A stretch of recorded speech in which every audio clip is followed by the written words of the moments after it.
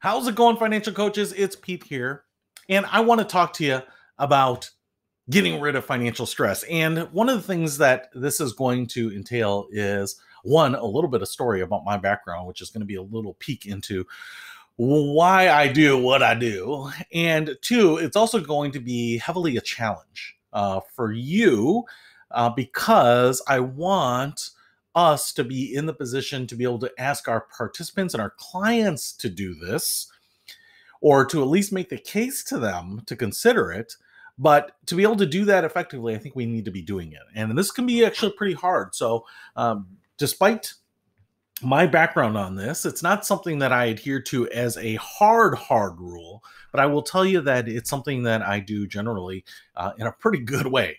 And the reality is, in my household, when I was a kid, my father left his job to become a financial planner, and he opened up his own little business, and it started in our house. It started in our basement. I used to call it the cellar. I used to call his office the cellar, and it was very humble beginnings. And it was basically in the midst of a pretty deep recession. And so it was, you could probably argue it would be a good time to start a business like that and a bad time to start a business. But the reality is it was a bad time to start a business. There's a lot of financial need, but not a lot of financial money. And financial planners often make money by consulting on money and charging for that. And at the time, selling products. This was a very popular thing to do, is to obviously sell investment products, and you would get commissions on that. And so if people don't have money and they aren't moving money, you're not making any money. And so my father started this business, and for years he worked out of the house. And for years it was very tough going. Very tough going. And I will tell you that while I didn't grow up needing anything, I grew up wanting for a lot, right? It was one of those things where I even remember playing golf, and you might say, well, geez, that's kind of a upper class thing to do. I was playing golf in high school with a set of old used golf clubs because that's all we could afford. And I'm not saying that wasn't okay. But there were a lot of people who knew golf clubs. It's just one of those things I remember. And, it's one of those things, especially when you're a kid, it's hard because you do want to feel warmed by the confidence of family that has finances, right? And I don't know if you've ever been in that situation, but some people in my family, my aunt and uncle, had money, and it was just different hanging around with them. It's like they could do whatever they wanted, and it wasn't necessarily like they were uber rich, but it was just a different level than what we were at. So, I didn't need for anything. It's not like we skipped any meals or anything like that, but there was just no surplus cash. And in those early years, there was no surplus cash to do Christmas. And this is my point. For us, we celebrated Christmas and we gave Christmas presents. And growing up as a very small child, that was one of the delights of my youth, is to wake up and get presents. And as you get older, it's the greed about the gifts. It gets higher. You want more exciting stuff. You want more expensive stuff. You want to be able to go back to school and see your friends and tell them about all the great things that you got. And I had a younger sister, and this was probably even a little harder on her because I was at least a little older. But at the point where my father was in this business and we didn't have any money, we stopped giving gifts. And it was a conversation we had before Christmas that there weren't going to be any Christmas gifts because we didn't have any money, and because the money was going to the business, and the business wasn't exactly flourishing. And I remember being, I don't remember the specifics, but I remember being disappointed with it. I remember being a little bit bitter about it, right? Because I figured I deserved gifts, and it wasn't about deserving or not deserving. But what I realized later in life is that, Christmas became different after that, and not different in a bad way. So on Christmas morning, you may love the idea of getting up and opening presents, and you may have loved that as a kid. And maybe you're a parent now with kids, and maybe it's different now because you love seeing the excitement and sharing that moment, and that's really important. But when we stopped giving gifts, there was no need to get up at 6 a.m., groggy and tearing open presents and then playing with them all day, and then eating a big meal and things like that. You just kind of got up when you wanted to. And then, my parents did a great job of just making it a fun day. We did some baking and hung out and played some cards and, had all that. And then that was just something that we kind of carried through. And even as my father's business got better and he moved out into an office, and, the business grew and there were more people, we just never really went back to Presents. I mean, particularly extravagant presents. Now I would say hard and fast rule. This is not, because I do give some gifts at Christmas. I give a present to my wife, usually just one. I usually give a present to my parents. I have a couple nieces and nephews, and I usually give them something small, but they're not big. And so my total cost on presents is probably under $200. Okay. So, and I know I think the average household cost on presents, or the average spending on Christmas presents, is somewhere like in the $1,000 range. It's pretty significant. When you think about an average, it's pretty impressive, considering that the average American household doesn't have any spare cash at the end of the month. So a lot of that gets translated into credit card debt. And that's really why I bring this up, because what I realized as an adult, when you don't give gifts, and now some years I've given nothing, right? We've given absolutely nothing. And we can save money by not having to send out like those Christmas letters, updating people, thanks to Facebook, or, text messages and all of that. But what I would say is that one of the beautiful things about it is that it really eliminates the stress. And this is more from an adult perspective, in that when you don't have to worry about how much money you're going to budget and where I'm going to get gifts, right? If you think about the process of gift giving, you want those gifts to be as much thought as well as value as possible. And sometimes people are stressing about gifts all year. You may be in a store in July and you say, hey, oh my gosh, this absolutely is like Cheryl. She would love this. And you get that then, right? And you're sitting on that for half a year and you see something else. But if you didn't find gifts for everyone before then, find that perfect gift, then you're thinking about, what do they want? Or what are they doing now? And is this age appropriate? And, where can I get that? And man, it's so expensive. And, I've heard about people saying, hey, what gift do you want? This is what I'm going to do. Right. And I know a lot of people that do that because they just don't even know anymore, right? What some people want, especially for kids. They say, what is it that you want? Hardly a big surprise, and hardly, kind of that traditional gift giving mindset. So the thing that I want to say is that, when you stop doing that, when you stop having to worry about like, what am I going to give people? That is freeing. But then also, when you decide that you're not going to give gifts and you don't have to budget anything for it, not the $1,000 average, not a couple $100, not $100, not $1, right? How freeing is that? Because now you don't have to rework your budget. The real big problem, I think, for most people is the punctuated spending, the uneven, the variable spending that comes along in budget. So if income is very steady and expenses are very steady, we tend to do pretty well with that. Everyone kind of finds their own gravity, right? Finds their own equilibrium. But when you put a December in there, or November, December, when you're shopping, all of a sudden you create all of this uncertainty and this punctuated hit to your spending. And that becomes very painful then usually in January and February, and maybe even for the rest of the year as you kind of unwind all that. So my thought is that, wow, I gave up Christmas gifts, but man, it did so much for me mentally.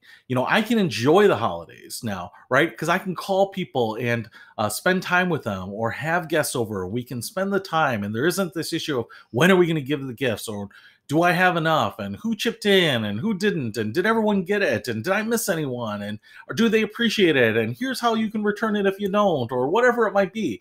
And I don't have the budget issue, and I don't have the mind share taken up by it, and it's just so freeing. How many times have I gone back, say, to work or with friends or colleagues after the holidays, and they say, man, I am wiped out. I'm almost glad it's over. It's just, man, it was just, now I've got this financial hangover, and it was so expensive, and I was doing all this other stuff.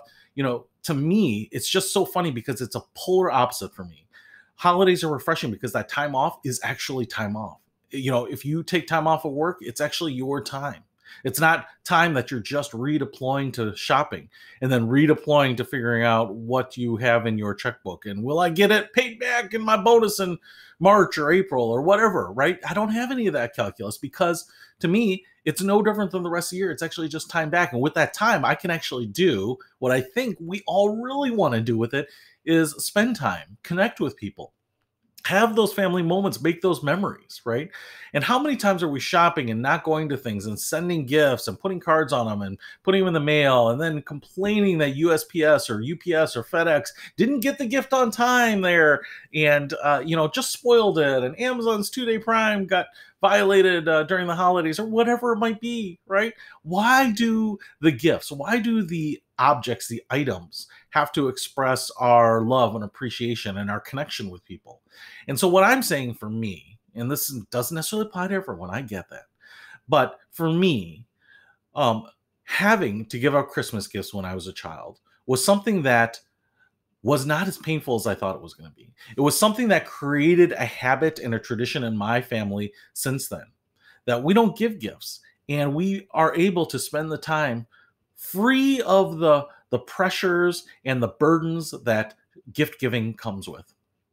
And we can really enjoy it, and we feel rejuvenated, and we make connections and have experiences, and share the moment and the day or the days if you're lucky, and we get to see people. And in so many ways it's so great because it does wonders for your psyche and your wallet.